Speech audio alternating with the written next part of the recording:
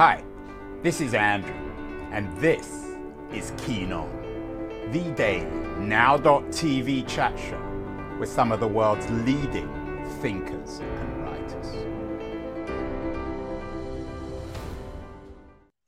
Hello, everybody. It is January the 4th, 2023. Early January of every year always reflects promise. We always want to make the world a better place at the beginning of the year. Next week, I'm going to my regular DLD conference in Munich, probably the best tech conference of the year in Europe or otherwise. And the theme of the event this year is Beyond Now, getting beyond now, which of course implies how do we make the world a better place. DLD is a kind of warm-up for Davos. After DLD, everyone goes off to Davos, where all the elites meet to figure out how to change the world. The focus of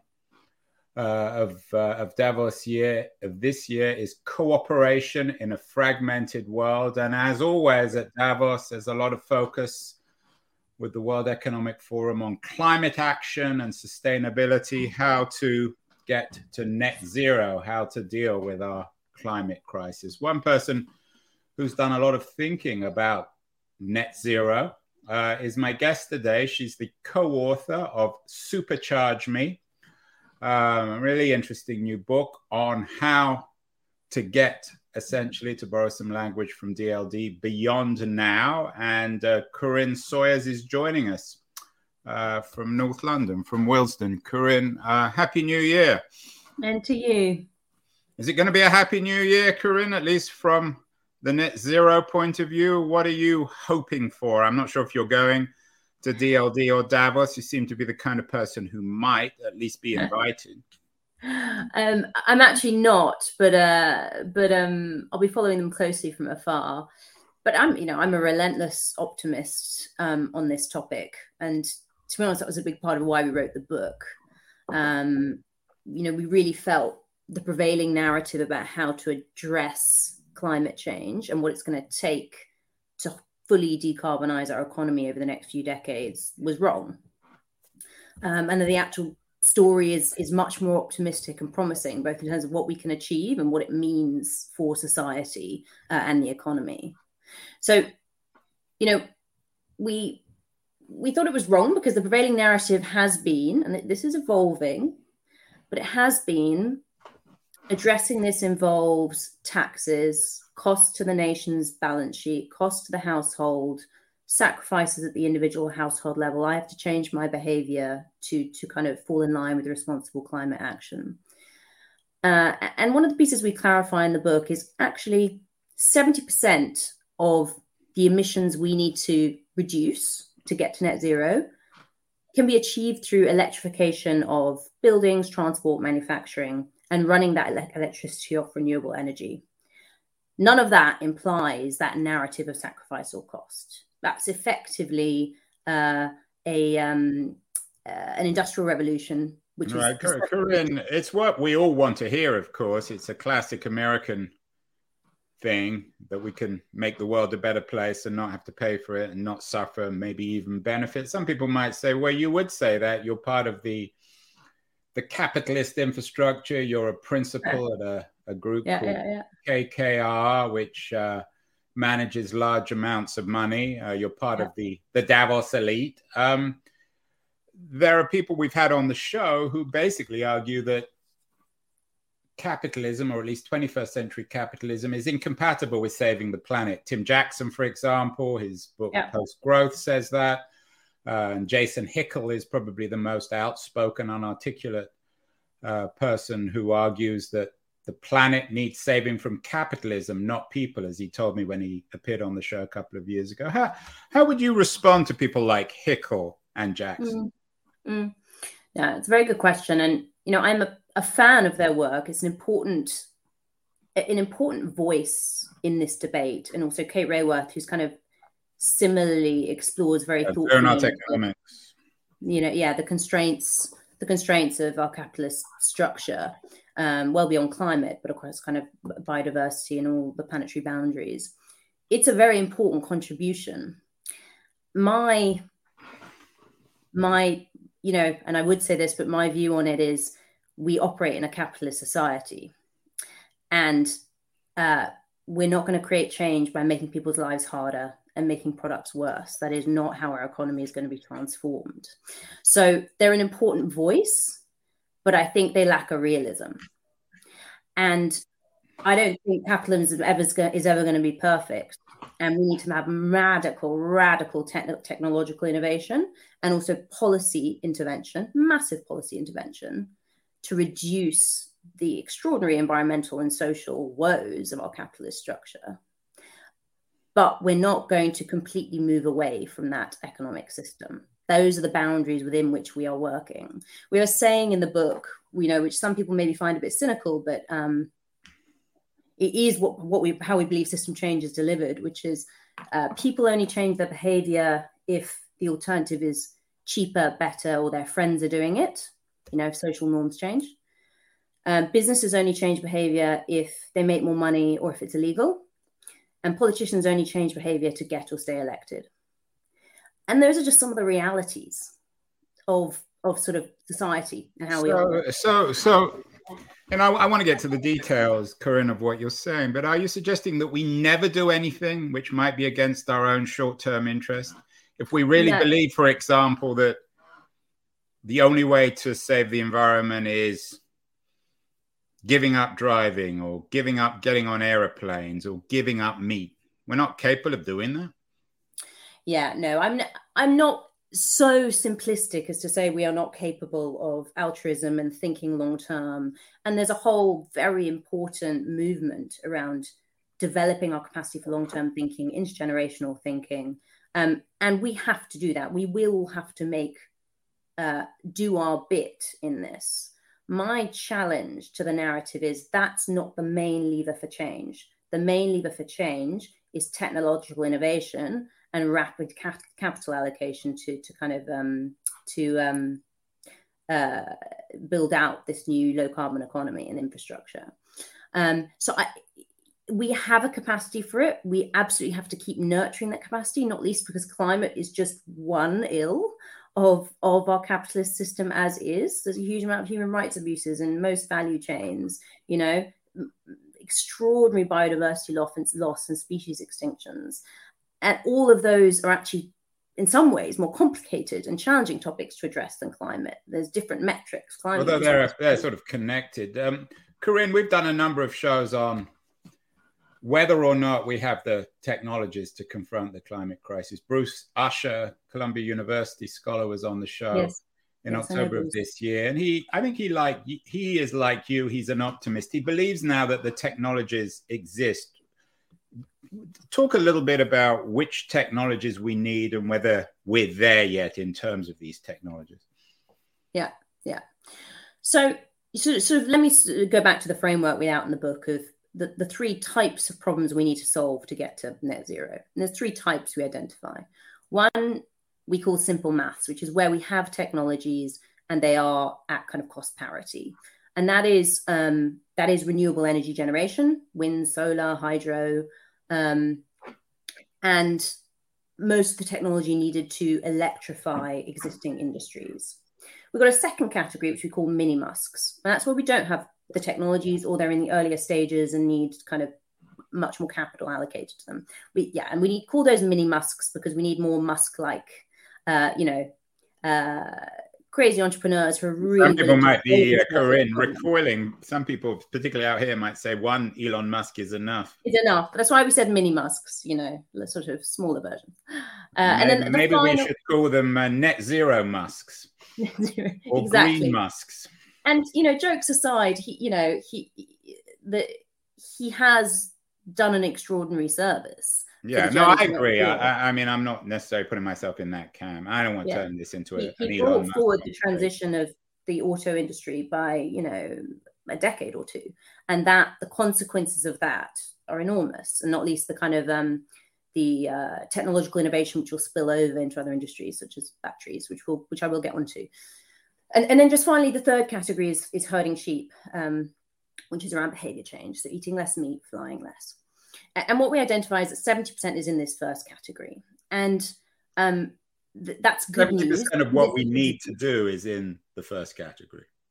Yeah, and what we argue is we have to do that quicker than we are current. We have to roll out electrification of those industries and running all of our grids off renewable energy much faster than we're currently doing it, because we need to buy time for those harder problems such as cement, where we don't really have a low carbon cement available. Sustainable aviation fuel, you've got some slightly lower carbon versions, but nothing ideal. You know, I'm sure there will be innovation in livestock to make it much more methane intensive. So we have to buy time for those innovations. And those technologies we have, we need to allocate much more capital and roll them out. You know, one thing I get asked a lot about is the intermittency challenge. There's a huge amount of debate of, you know, well, can we get to 70% of a grid on renewables or 100%? And, you know, I think that it misses the point in several ways. One is, as a share of total energy production globally, we're at about 14% renewables. So let's just get to 70%. That's still pretty good. And there was a very interesting Doyne Farmer, he's an Oxford economist, paper recently about essentially suggesting we've underestimated consistently the pace of technological improvement and declining cost of renewable technologies, including batteries, that they actually operate at something like Moore's law. And we can expect that trend to continue, secular decline in price. And that is critical, because our current economy is largely run off oil and gas, which don't have those, they are not technologies. There's just stuff we pull out the ground. They do not have those qualities.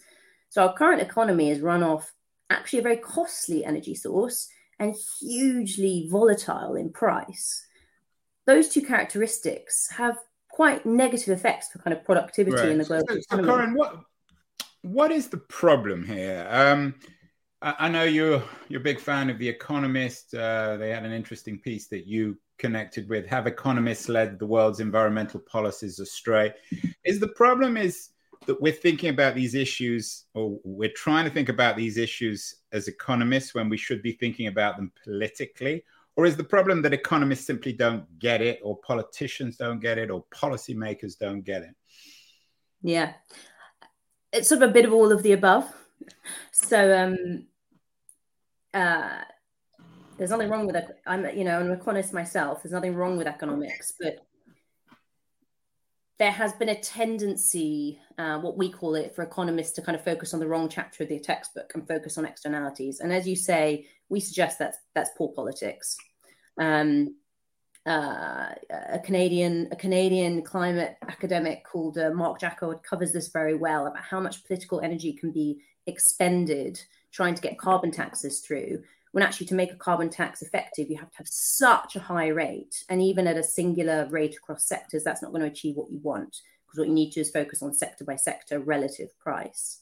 So there's something missing about winning hearts and minds, which, as I related to earlier, we have to do. We operate in political democracies. Politicians need to get re-elected. So this is a positive story, but we also need to make it a positive story. And something occurred to me today, which I haven't road tested yet. This is the first time, which is, in an odd way, maybe the US has benefited from its political economy. So let me explain why. The US is a kind of political economy where taxes are much more kind of nail in the coffin. You know, I've heard people say, a carbon tax would never even have a chance in Washington compared to, say, Europe or Canada. So they haven't spent much time trying to push that through, and actually have, in some ways, been world leaders in the kind of policy that works, both through the Obama Recovery Act in 2009-10, and now in the IRA under Biden.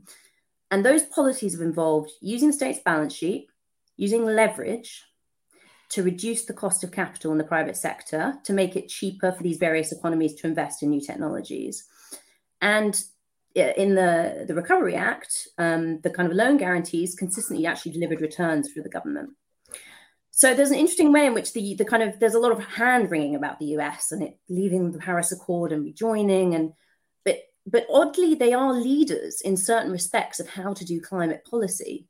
So to simplify, and it's a really interesting debate, Corinne. We had Bob Keefe on the show, who runs a non-profit group, an alliance of private companies who believes that American capitalism can work. Are you suggesting that the American model for dealing with net zero, with dealing with climate change, is ultimately a better one, a market-based one, as opposed to the European government-centric one?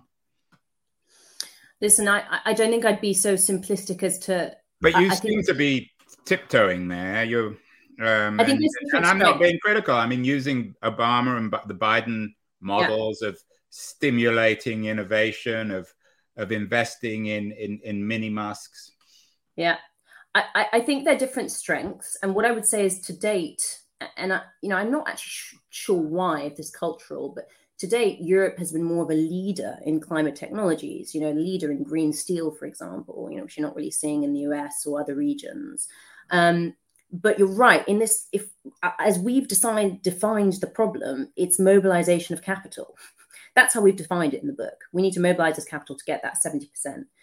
And it seems US policy is better at doing that. A lot of anxiety. But you connect with an economist piece saying that capital will be scarcer in the 2020s. I mean, there's a crisis, seems to be an economic investment crisis at the moment. So that shouldn't make us particularly cheerful, should it? I mean, if the answer is capital investment and the story of the 2020s is capital scarcity, then how are we going to deal with it? Yeah, I mean, a few observations on that. I'm not sure I fully agree with the capital scarcity thesis anyway for the 2020s. There's a lot of hand-wringing about obviously interest rates shifting and what that can do for capital allocation. Capital is more expensive by definition, but government yields are still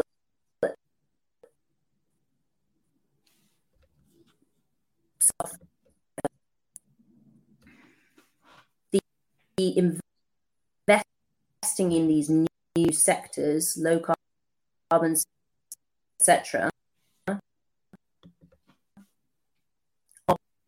positive about subsidies traditionally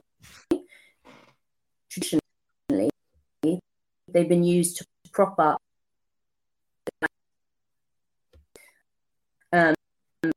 whereas here they make a return on traditional investment.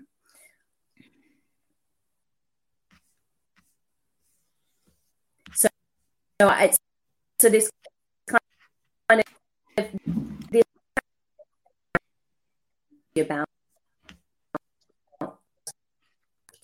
that's what really flows with an area. Does that make sense? Yeah, you're breaking up a little bit, Corinne. Are you able? I'm concerned that some of the audio. Let's end with your notion of green electrification. Yeah. I know you're a big fan of green electrification. What does that involve, and what needs to happen to get to green electrification?